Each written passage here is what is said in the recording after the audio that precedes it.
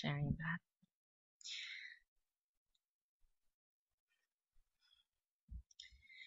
Can you believe that it is almost the end of January? I don't know about you, but I feel like this year is already flying by. I'm still not used to writing 2023, right? I'm still finding myself writing 2022, but like, oh wait, no, it's 2023. And it's almost the end of January 2023. As we know, February starts on Wednesday, and February is a very short month, so I feel like it's already half the quarter, one quarter of the year gone in my mind. I don't know about you, but there's a lot of changes that everyone is going through this year.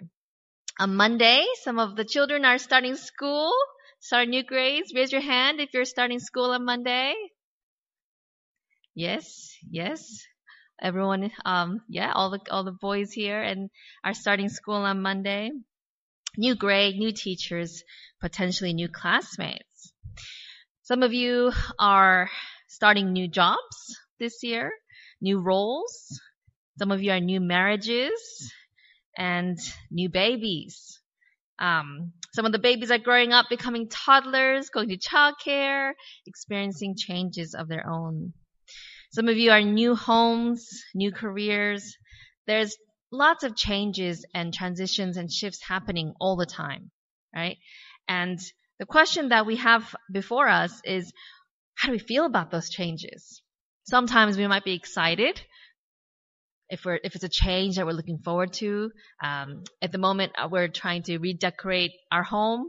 We're finally changing the cushions. It was time. There were feathers like coming out of the sides that had burst, and so we're like, all right, last week because Micah got injured, we didn't go to Mornington, but instead we went to IKEA, which is just as exciting. And we got some new cushions and got some new furniture. And so we're in the process of redecorating our home, which is exciting. But along with the excitement and the energy, sometimes the transitions also bring some anxiety and some grief and some stress. After all, transitions mean the loss of something, right? As well as entering something unknown. So how do we navigate these transitions from a Christ-centered worldview? And how can knowing God impact the way that we respond to the many changes in life? And to explore these questions today, I want to look at the life of David, one of the major kings of Israel. Now, for a very long time, scholars questioned the I cannot say this word. No, I can't say it. Scholars questioned whether David was a real historic figure, because there was no evidence of him in archaeology for a very, very long time. Until 1993, when at the Tel Dan archaeological site, they unearthed a fragment of a monument, because there was an entrance to an old city gate, and while they were going through those, they found this fragment, and there was an inscription mentioning the son of the king of Israel of the house of David. So this was a big archaeological discovery, because this monument dated to the 9th century BC, about 200 years after David's rule. And since 1993 and this discovery, there have been other discoveries from Moab and Egypt, all talking about the house of David. Now, David was born around 1,000 years before Jesus, in the city of Bethlehem. And he was this youngest son of Jesse and his wife. So he had 7 older brothers, as well as several sisters. He was a shepherd boy in charge of watching the flock of sheep, to make sure that they got their food and their water, to make sure that they were sheltered from the heat and from the predators that tried to eat the sheep. And this was his life, day in and day out, watching over the sheep. And he loved music, and so he composed songs, played his harp, right? And that was David, the shepherd boy. Until one day, a messenger from God named Samuel, they called messengers prophets, he came to David's home, to Jesse, and said, God has called me here to anoint one of your sons as the future king of Israel. Now, at the time, the king of Israel, his name was Saul, and he was the very first king of Israel. But God was displeased with him because he had made some very bad choices. And so Prophet Samuel was sent by God to announce to this household that there was going to be a new king. from one of the sons. And so Jesse, you can imagine this proud father, brings out his sons, his oldest, his brightest, his strongest. And one by one, Samuel looks at them and God says, not this one. Nope, not that one. And they go all the way down to 7 brothers. And then Samuel's like, it's none of these. Do you have any other sons? And Jesse says, well, I do have my youngest, but he's in charge of the sheep at the moment. And Samuel says, go get him. So then they send a messenger to go out to David, find him in the fields, watching over the sheep. He says, quickly go back to the house. Your dad wants you. Prophet Samuel's here. And so David comes and God says, yep, it's this one. And Samuel anoints David's head with oil and says, you are going to be king of Israel. But here's the thing. God nor Samuel tell David when or how that's going to happen. So he gets anointed that he's going to be the king of Israel, but then he has to go back to the sheep and take care of them. Day after day, week after week, month after month. And his life continues, even though he knows that this strange day happened in his life as he knows it is continuing, but with this tension now of, well, what is my future going to look like? When is that going to happen? And he just continues his life as a shepherd until there's a battle between the Israelites and the neighboring Philistine nation. And so his older brothers all go into battle. And after a while, his father Jesse sends David to go take some food and provisions over to his brothers and to check on them to see how they're going. So because of all this, we think he might have been maybe 18, 19 at this time. He goes over to find his brothers in battle, but they're not fighting. And instead, all the Israelites are cowered together in fear because the Philistine giant Goliath is there insulting the Israelites and their God by saying, have one of your Israelites come and fight me. Right? And no one is willing because Goliath was intimidating. And David hears Goliath insulting them and insulting their God, and he says, hey, why isn't anyone stepping forward? And, news spreads, there's someone who's willing to go fight Goliath. And so King Saul meets David for the first time. And he looks at him and he says, well, you sure you want to do this? And David's like, yeah, the guy is insulting our God. He says, I'll go out, I'll fight him. Saul tries to put his armor on David, but David's not used to armor, right? He's a shepherd. He's never put on armor before. So he says, forget this. I'm just going to go out with what I know. He didn't have a sword. He didn't have a spear. He went out with a slingshot and some stones from the nearby brook. And the story goes that with that slingshot, he conquers Goliath. Now at this point, Saul is quite impressed. And we find out that, can I just get the slide preference there? That at this point, thank you. Saul is so impressed with David, it says in 1 Samuel chapter 18, verses 1 and 5, that he kept David with him. So David had come to check on his brothers, but he never goes back home. Saul takes him to the royal courts, did not let him return home to his family. Whatever mission Saul sent him on, David was so successful that Saul gave him a high rank in the army, and this pleased all the troops and Saul's officers as well. So David goes from a shepherd boy to being anointed king but not knowing how or when, to visiting his brothers, fighting Goliath, being taken to the royal courts, becoming a commander of an army. Right? His life has changed. Now at first, like I said, Saul was very fond of David. And because David was a very skilled musician, Saul really enjoyed listening to him play. So David used to play the harp and sing for him in the courts. But as David's popularity grew, so did Saul's jealousy. And so then Saul starts hating David. And a couple of times he throws a spear at David while he's playing his harp. And he apologized. I didn't really mean it.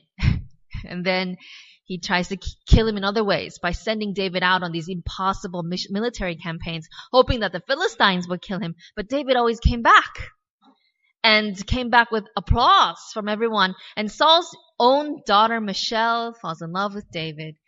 And very reluctantly, Saul marries her to David. And so David goes from shepherd boy to military commander to now the king's son-in-law. That's a lot of changes. But Saul's hatred grows more aggressive. And eventually David has to flee for his life. And then for several years, and we don't know exactly how many, but based on the stories and looking at the timeline, somewhere between 4 and 7 years, David is a fugitive. Saul is actively hunting him down, and so David has to flee his home, flee his country, hiding in caves, sometimes going into the enemy territory and hiding out there, going anywhere he can possibly go as far away from Saul, who is out to murder him.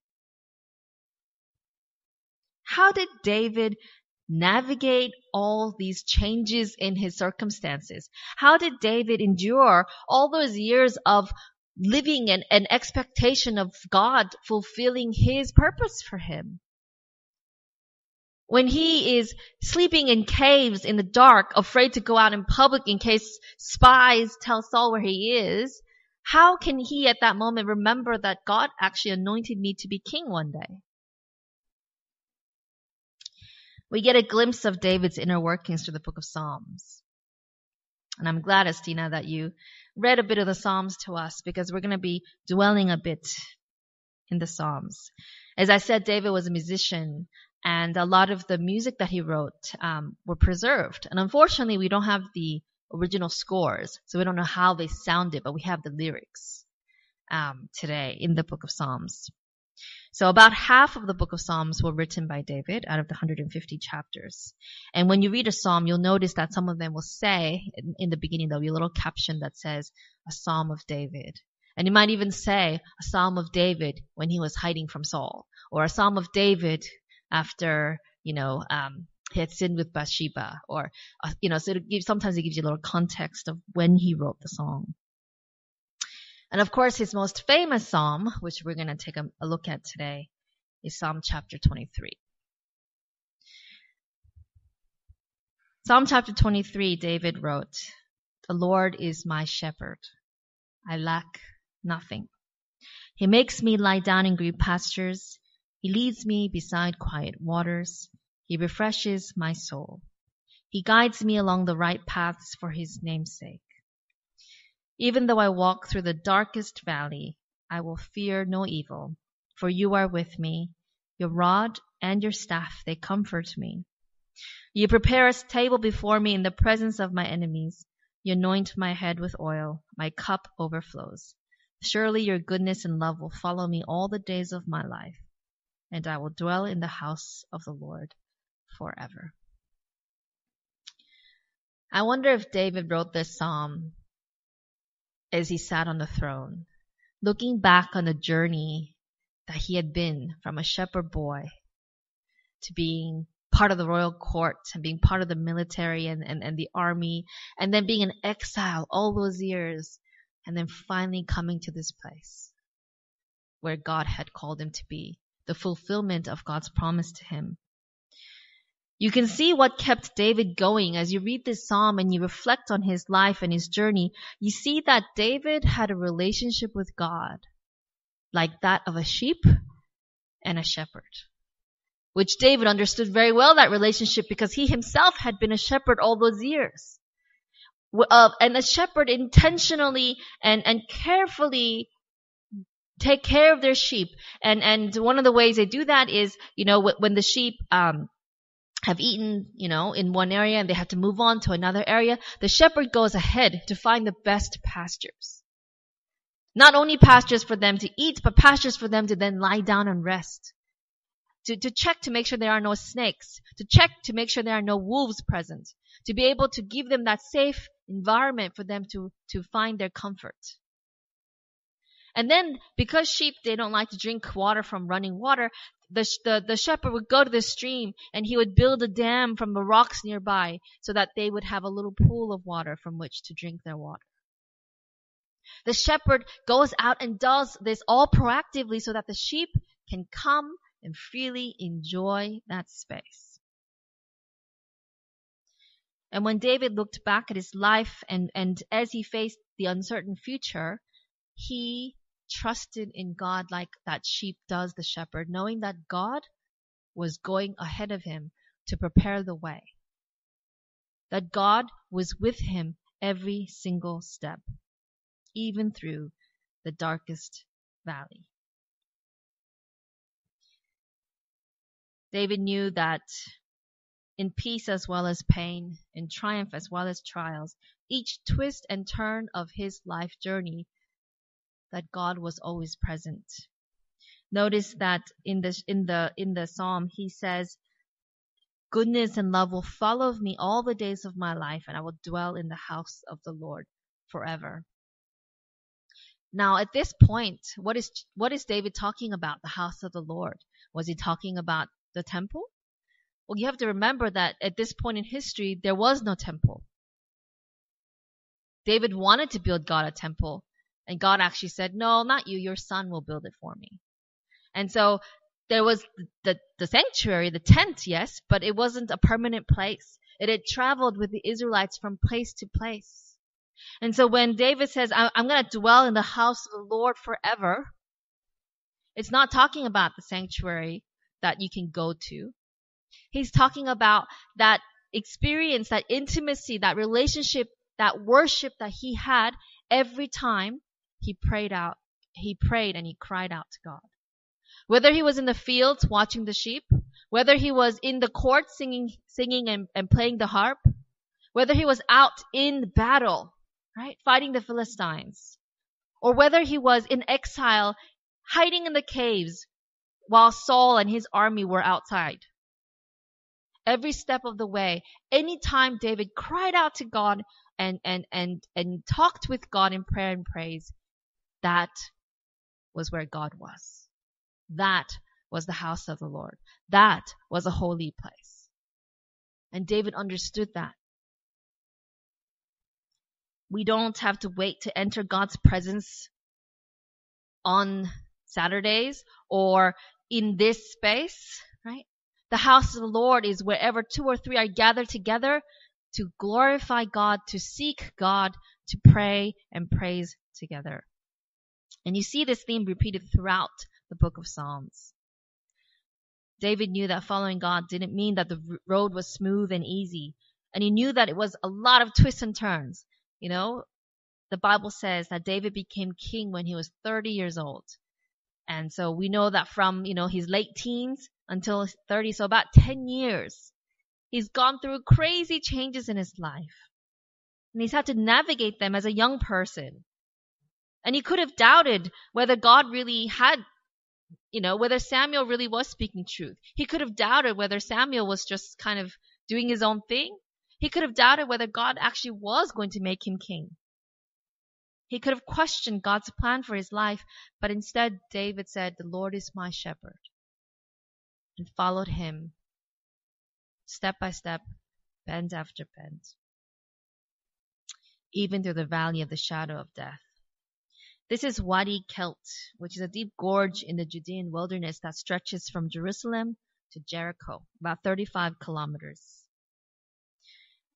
And they say that when you go through this valley, it really is a treacherous path. And so this is a possible setting for David's psalm about walking through the darkest valley. And it's also the setting of Jesus' parable 1,000 years later when he talked about robbers who attacked a man on their way between Jericho and Jerusalem. In the 4th century, a few people built a monastery there. So if you look carefully, there's a building that is built into that wilderness, into the ravine. And they believe that this is where Elijah was fed by the ravens. And the monastery from the 4th century sat in ruins for a very long time until the 1900s when someone actually restored it. And so if you ever travel to this area, it's still a running monastery today where you can go and visit. And this monastery and this psalm is there as a reminder to us that God is with us even to the darkest parts of even the most unknown, even the most fearful parts of our lives when we really have no idea what's next. I want to point out that when you look at Psalm 23, David starts out by saying, the Lord is my shepherd, and he says, he makes me lie down. He leads me. He refreshes my soul. He guides me. But the moment he walks through that valley of the shadow of death, the pronoun changes from he to you. You are with me.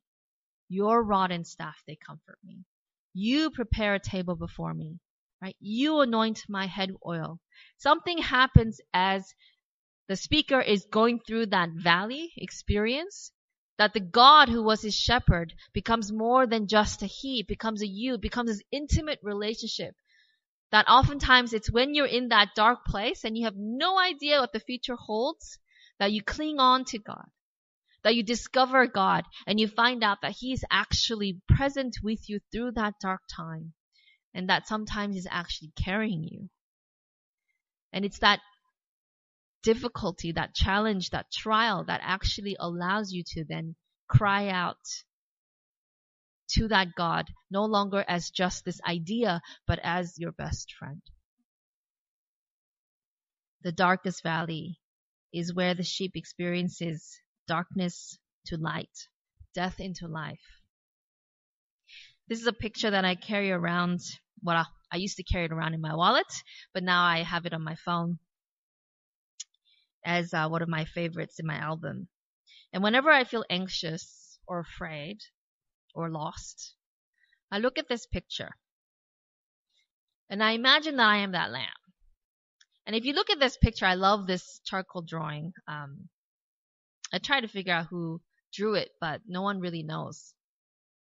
There are initials, but I wasn't able to identify who the original artist was. But I love this drawing, this charcoal drawing, because even though you can't really see Jesus' face, you can tell there's so much tenderness there.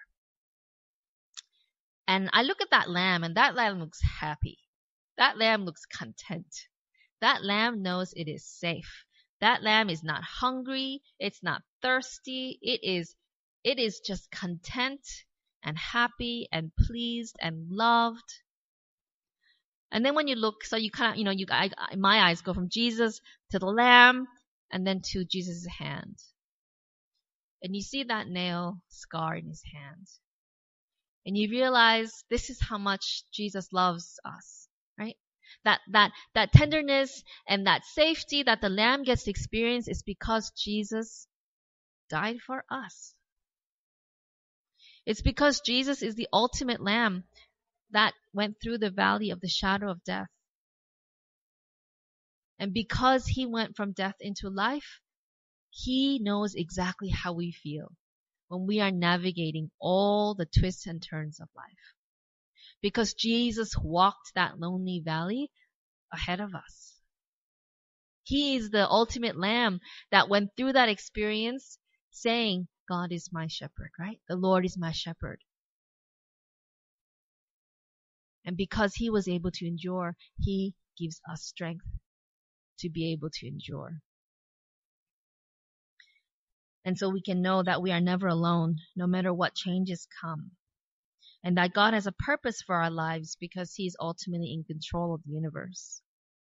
Now, what does this mean that God is in control of the universe? Now, a theological word for this is called sovereignty. The concept, the idea that God has power over his creation. And there are various perspectives about God's sovereignty. So bear with me as I explain briefly two main thoughts. So there's Calvinism, started by John Calvin from the 16th century, who believed that God's sovereignty is absolute, that God is timeless, and therefore everything, including whether someone is saved or lost, is predestined. You might have heard that word before. And the idea is that humans cannot change or resist his will. So there is a set destiny. God has a plan set out in stone, and no matter what, that's what's going to happen. So Jacobus Arminius, who came a bit after Calvin, disagreed with this, and he started the Arminian I guess, movement or theology of when it comes to God's sovereignty. And he believed that God has given human beings free will to determine their own fate, and that God responds and interacts with human choices and actions. Now there are various, combinations and other, I guess, theologies around this, but these are the two main views of God's sovereignty within the Christian traditions. And so my question to you is, which is it? Does God have a predetermined course for us to follow? And does everything happen the way that God wants it to be? Or do we have choices that impact not only our story, but God's story? And how does answering this question help us navigate the transitions in our lives? On the one hand, right, if everything is predestined and everything happens for a reason, well, there might be some comfort in thinking that, well, if God foreordained it, then it's for a greater purpose, and this is just the way it is. And the fact that each of our choices has eternal consequences can be a very mighty burden to carry. So I can see why there might be comfort in thinking that everything is set and we just follow. But the problem is, if God controls everything and everything is the way it is because God wants it that way, then there is a huge question and problem of suffering. Because there's a lot of suffering in the world. And if this is the way it is, then God's goodness is called into question. How can a good God intentionally put us through so much pain? Calvinists would say, who are we to question God? What does the Bible have to say about free will? What does the Bible have to say about how life works? And when we look at the course of the stories of the Bible and how God interacts with human beings, throughout the Bible, you actually see that God gives humanity a choice. From the moment Adam and Eve were put in the Garden of Eden, God comes to them and says, you have a choice to obey or disobey, to eat the fruit or not to eat of it. And over again, God comes to humanity begging them to make the right choice. Ezekiel chapter 18, verses 30 to 32. Therefore, you Israelites, I will judge each of you according to your own ways, declares the sovereign Lord. Repent, turn away from all your offenses, then sin will not be your downfall. Rid yourselves of all the offenses you have committed and get a new heart and a new spirit. Why will you die, people of Israel? For I take no pleasure in the death of anyone, declares the sovereign Lord. Repent and live. You see God again and again begging the people, right? Not forcing, but begging people to make the choice to follow him. And I love how this passage calls God sovereign Lord. So he is powerful, right? He is the king of the universe, and yet he is begging for us to choose him because he doesn't force it upon us. Jesus himself said in John 3:16 that God so loves the world, right? That he gave his one and only son, that whoever believes in him shall not perish but have eternal life. Whoever. Again, speaking to some cynics, John 7:17, Jesus said, anyone who chooses to do the will of God will find out whether my teaching comes from God or whether I speak on my own. Jesus says, you have a choice. You can choose to do the will of God, and you can choose not to. So then, are we left to fumble in the dark, to make these choices that have, consequences? And I don't know about you, but that completely scares me. I'm a bit of a control freak. And so the idea of things being, of me having control, but then my choices then having consequences that are outside of my control, that's a very scary thing to consider. So then are we left to make all these choices on our own, and there isn't this plan that is, set out for us? Well, that's not it either. Psalm 119 verse 1 to 5 says, your word is a lamp for my feet and a light unto my path. You see, God gives us free will, but he doesn't leave us to be lost and to fumble about searching for the, path to take. God, one, gives us clarity by giving us his revealed word of God. And in the word of God, we find principles of right and wrong so that we can make right choices. The Bible gives us examples of people who have chosen certain paths so we can see the consequences as models and examples and warnings for us. In the Word of God, God gives us the schematics of the plan of salvation, the big picture, so that we can see through prophecy where we are headed. So that, if you know that the things of this world are not going to last, and you know what will, so that you can invest in the things that are eternal. So God gives us the big picture. He gives us examples. He gives us principles so that when we are going through life's choices and we come to major, turns in the road, we can make the choices that are informed by God's word. But not only that, Romans 12:2, do not conform to the patterns of this world, but be transformed by the renewing of your mind. Then you'll be able to test and approve what God's will is, his good, pleasing, and perfect will. He says, when you see through the word the principles and the big picture and all that helps transform your mind, he says, then you can test God's will, right? How do you test it? By living it out, by saying, is this true? God's word says, do not lie, do not steal. So then if we live our lives in integrity, right, and we live in honesty, then we get to test out, well, is this true? That living in such a way actually leads to the consequences that God has promised. And by testing out God's will, we get to discover what his will for us is. And he also gives us access to him through prayer. In James chapter 1 verse 5, it reads, if any of you lacks wisdom, you should ask God, who gives generously to all without finding fault, and it will be given to you. Matthew 7, Jesus said, ask and it will be given to you. Seek and you will find. Knock and the door will be opened to you. For everyone who asks receives, the one who seeks finds, and to the one who knocks the door will be opened. So not only are we given a map, right? I see in a way, I guess the Bible is a type of map.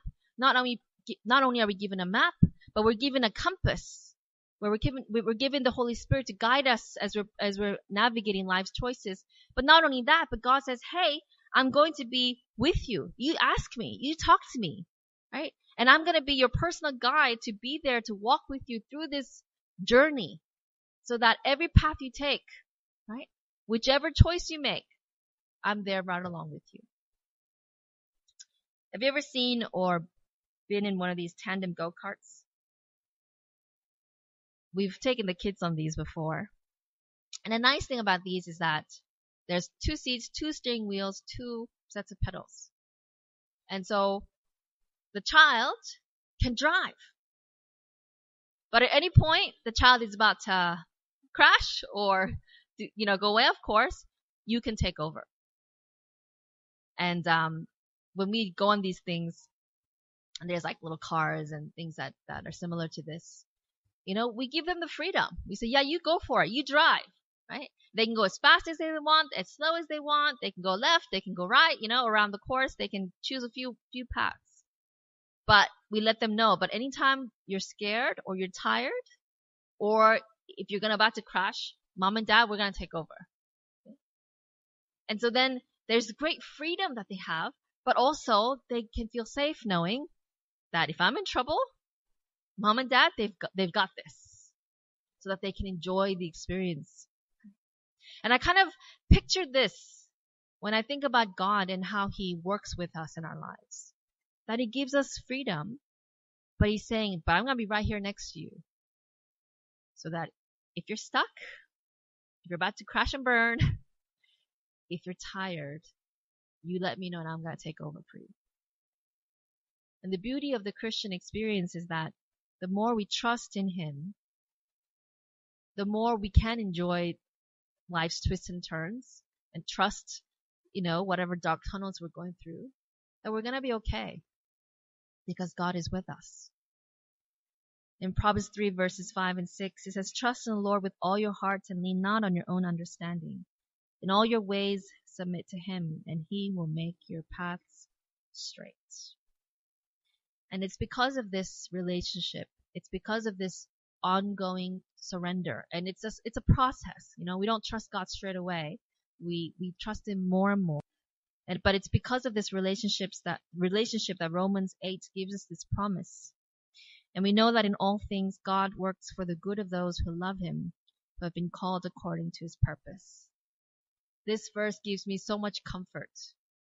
Whether as a new mom, navigating, I'll just tell you one thing.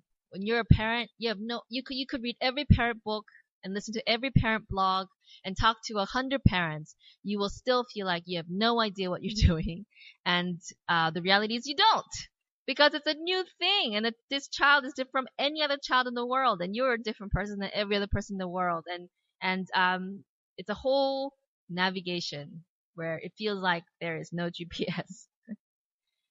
Marriage, friendships, careers, in all of these things, nothing is going to work out perfectly. Nothing is going to go to plan.